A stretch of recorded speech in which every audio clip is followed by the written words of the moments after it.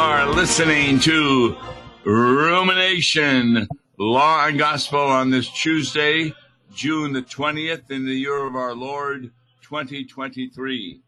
And the hymn we're going to be taking a look at right now is Lord of our salvation, God of our salvation.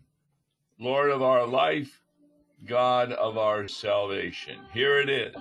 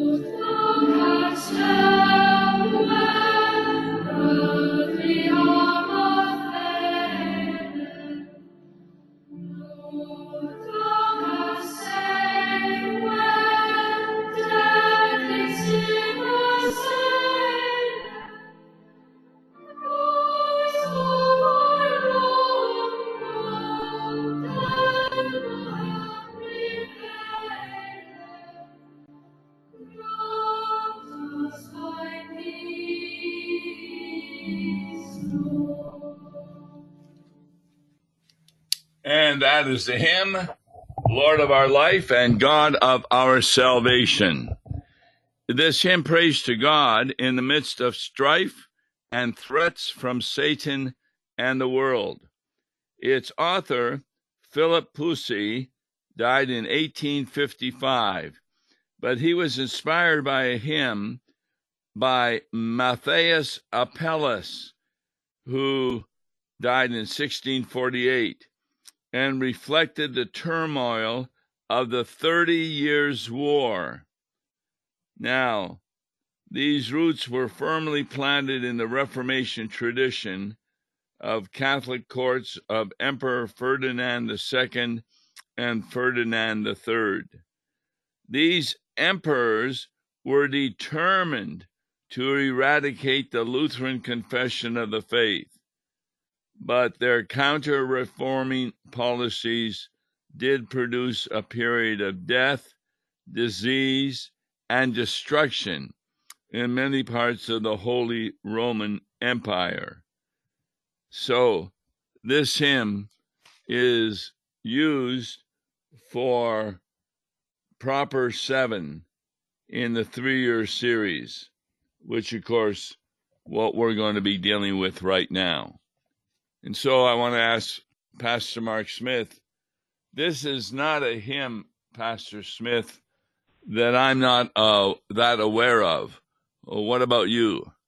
Oh, I'm very much aware of it. I've used it a lot. I think it's a very timely hymn today when you've got organizations like the Sisters of Perpetual Indulgence mocking Christ, mocking the cross, mocking Christianity and specifically Roman Catholicism, and no, I think it's a great hymn. I love it. I've used it a lot in the past. I tend to use it when the church is facing opposition like that. Well, we're certainly facing a lot of opposition today in the world, with people living in unrepentant sin in many areas, making up their own rules and commands, like Adam and Eve did in the Garden of Eden, listening to Satan rather than to God. And so that led to much destruction during the 30 Years' War. You weren't alive during that time, were you? No. No, but we hear a lot about it through, and as we go over these hymns and we study their authors and the situations in which they wrote, the 30 Years' War loomed very large for many of them. Exactly, and it was plainly an attempt on the part of the Roman Catholic Church to eradicate Lutheranism, and by God's grace, it was not eradicated. And in fact, it actually grew. So, Lord of our life, if you would be so kind as to begin with the first stanza. Okay. Lord of our life and God of our salvation, star of our night and hope of every nation, hear and receive your church's supplication, Lord God Almighty. Now, once more, we have a metaphor. Metaphors are really important in the Bible, and this one is star of our night. Now, what is that referring to? Well, I take it to be referring to Christ. Particularly, I think of the star that hovered over Bethlehem and his manger. I think of that, and he's the Son of righteousness arising with healing in its wings. Yes, well said. And we give him our hearing, and we ask him to hear the church's supplication. Now, a lot of children may not understand what that word means. What does that word refer to, supplication? I would just say prayer, the prayers of the church. Yes. And notice how we describe the star of the night with the last phrase, Lord God Almighty. Right.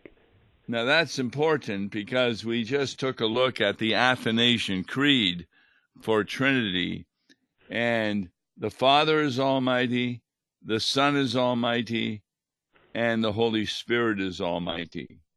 And therefore, those three main areas of the Trinity, creation, redemption, and sanctification, all come about because God is Almighty.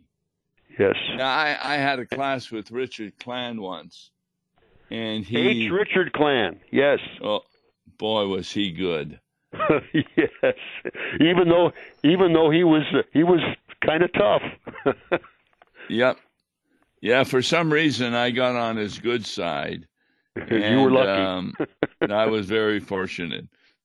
But we talked about Lord God Almighty.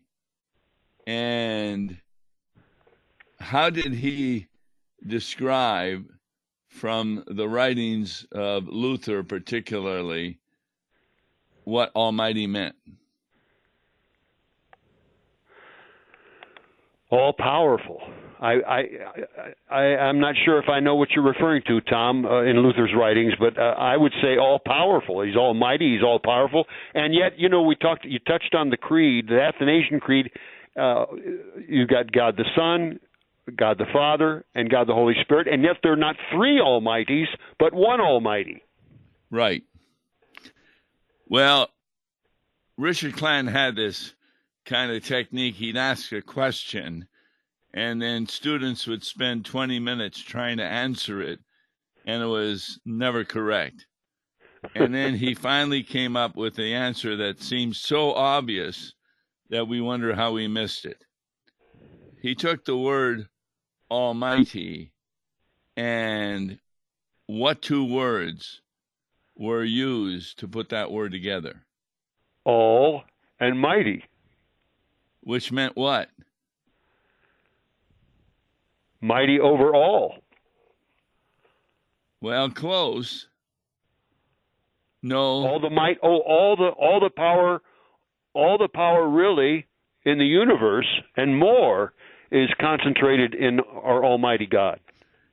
That's correct. Almighty means that he's all-powerful and he does everything.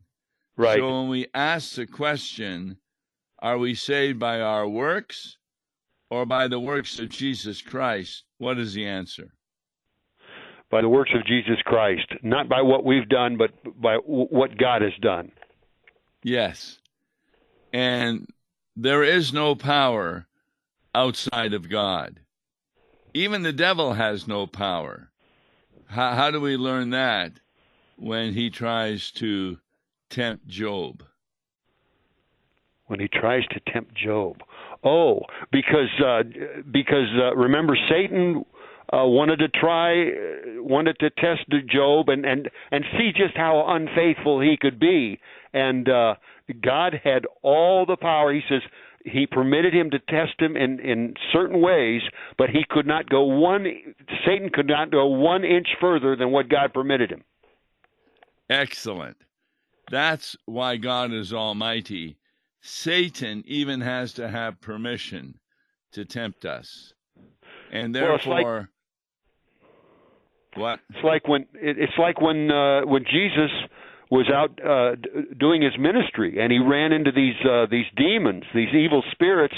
They were scared to death of him. Yes. And they begged him. Remember how they begged him to cast them out into the herd of swine, the herd of pigs, and he was they were at his mercy. And they thought, well, we'll be safe in the swine. This man, what did God have the swine do? Yeah, the swine raced down the slope or the cliff into the water and drowned. Yes. You know how hard it is for a pig to drown. Right. It just keeps popping up to the surface. And so God did swine. That the people did not like Jesus at all and did not want to follow him. So it's very important to understand that until the Holy Spirit creates faith in a person, even the miracles of Jesus didn't do anything. He fed 5,000 people, and they raced after him, trying to make him a bread king. Right. They fed the 5,000. In fact, that just counts the men. They just counted the men in those days. 5,000 men. Who knows how many more women and children he fed? And then there was also an instance where he fed the 4,000. Yes, the 5,000 were the Jewish folks, and the 4,000 were the Gentiles. Right. That was in a different area. And it showed that Jesus is the bread of life for everyone.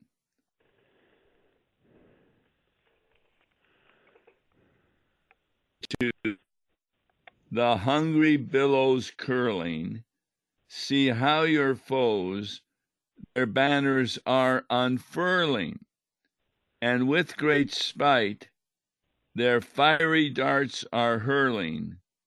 O Lord, serve us. Now, I find that first part you're really breaking up a little bit. See round your ark the hungry billows curling. Yes. What does that mean? Well, that's I think that's the picture of the ark. It refers us back to the Noah's Ark that was surrounded by water, and yet you were safe within that ark. And the ark is a picture also of the church. And so you have this picture of these hungry billows, the waves curling over the edge of the ark, and yet you're safe. You are safe within his church. We're told that the very gates of hell will never prevail against Christ's church. In fact, how are a lot of churches built? Well, in fact, the church that I retired from just a couple years ago, Prince of Peace in Crestwood, it's very much after that design of the ark. If you look inside it, in fact, the main worship area is called the nave, which is where we get words like navy. And The main area looks, if you look up at the ceiling, it looks like the inside of a boat. Exactly. Is like Noah's Ark. You're breaking up a little, Tom. Pardon? You're breaking up. I don't know. I don't know if everybody's hearing what you say. You might want to say it again. Yes, billows curling, and being in the ark, we are protected from that. See how their banners are unfurling. With great spite, their fiery darts are hurling. What are the fiery darts of our day? Oh, that's a good question. The fiery darts of our day would be accusations, anything, false teaching, or just bold, outright attacks on the church. They can take many forms. From the Beatitudes, what does Jesus say? Blessed are those. Blessed are those, well, I think of the poor in spirit. Which Beatitude in particular? Who are persecuted. Who are persecuted, yes, exactly. And that's what we expect in the church. You know, there's a lot of people don't like hearing the law because it's accusing them of sin, and particularly if they have children, young people seem to be leaving the church over the morality of the church, and that makes some people angry.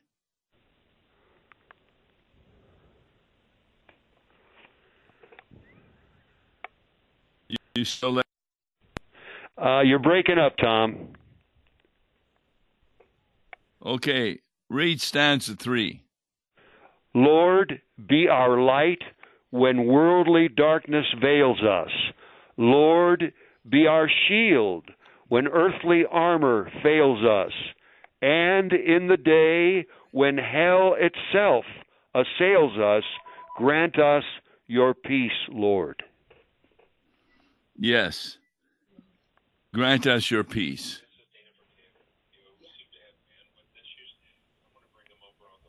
Okay.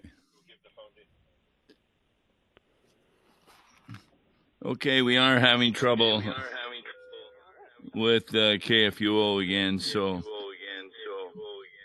we're on the phone. So would you repeat stanza 3, Mark? Read stanza 3 again. Here we go. Lord, be our light when worldly darkness veils us. Lord, be our shield when earthly armor fails us. And in the day when hell itself assails us, grant us your peace, Lord. So what does it mean in the day when it says, be our shield when earthly armor fails us? What would the earthly armor be? Earthly armor. Let's see. Well, I would guess physical protection, physical might, physical protection, even the protection of the government. When that fails us, when what we think, I think of that great old Reformation hymn. We talk. God is our refuge and strength, a very present help in trouble. Yes, earthly armor I look at as using the things of the earth, the temporal realm, to conquer our enemies, rather than the spiritual realm. That's how I would understand that. Would you say that again, Tom, please, one more time? Yes, that the earthly armor, which will always fail us, is using the things of the earth, the temporal realm, Yes. Like we might have arguments with an unbeliever trying to convince them that the Bible is true, when in reality, our task isn't to convince them the Bible is true, but it is simply to express the gospel and let the Holy Spirit impress upon them the truth of those words. Yes, I understand what you're saying, and a lot of times we think we can win people over by convincing them, by arguing, and that's we let the Holy Spirit do its work. We share the law and the gospel. We sow the seed of His word, and we let God, the Holy Spirit, do the rest. That's where the power is. Can you think of an example when Jesus was tempted by a disciple with hell itself? Oh yes, yeah. In the Garden of Gethsemane, the night He was betrayed, He said, let's see, what did He say to Judas? He said, well, first He said, "Friend." He appealed to him, "Friend, what have you come to do? Wherefore art thou come?" And then He said, I think He may have even said to His other disciples, but now it's Satan's hour, the power of darkness. He knew that this was the time that He was to be handed over to his adversaries and be headed toward the cross. The other occasion I remember is when Peter said he would be defended in Jerusalem. How did Jesus respond to that? "Get thee behind me, Satan." See, that was hell itself assailing Jesus, tempting Jesus. He was tempted more than 3 times in the wilderness, but throughout His ministry, those temptations were there, coming from the disciples, coming from His enemies, coming from His own family. But in reality, they were all coming from Satan, right? Because they did not believe who He was. Yeah, Satan was using even His own close disciples like Peter as his mouthpiece. Yep. So be our light when worldly darkness veils us. What does that remind you of? Be our light when worldly darkness fails us. I'm thinking of Psalm 23. Oh, yes. The Lord is my shepherd. Even though we walk through the valley of the shadow of death, we fear no evil, for He is with us. Excellent. So throughout the Bible, we have God's consolation and promises to take care of us. All right, stanza 4, please. Yeah, I think of another darkness, Tom, and that's the darkness that veiled the cross when He was suffering for the sin. You know, we call it Good Friday, even though it was a dark day from the world's point of view. It was the greatest day for us because it's the day that all of our sins, the sins of the whole world, were atoned by Jesus. It is finished. Okay, you want to go to the fourth verse? Go ahead. Peace in our hearts where sinful thoughts are raging. Peace in your church, our troubled souls assuaging. Peace when the world its endless war is waging. Peace in your heaven. Now, peace in our hearts where sinful thoughts are raging. Isn't that something we confess every Sunday, that we sin by thought, word, and deed? And that is where we remove the peace from our hearts and have sinful thoughts instead. Right. But God comes to us. What does it mean He gives us peace? He gives us the peace that the world. He gives us the peace that the world cannot give. He puts us at ease spiritually. He gives us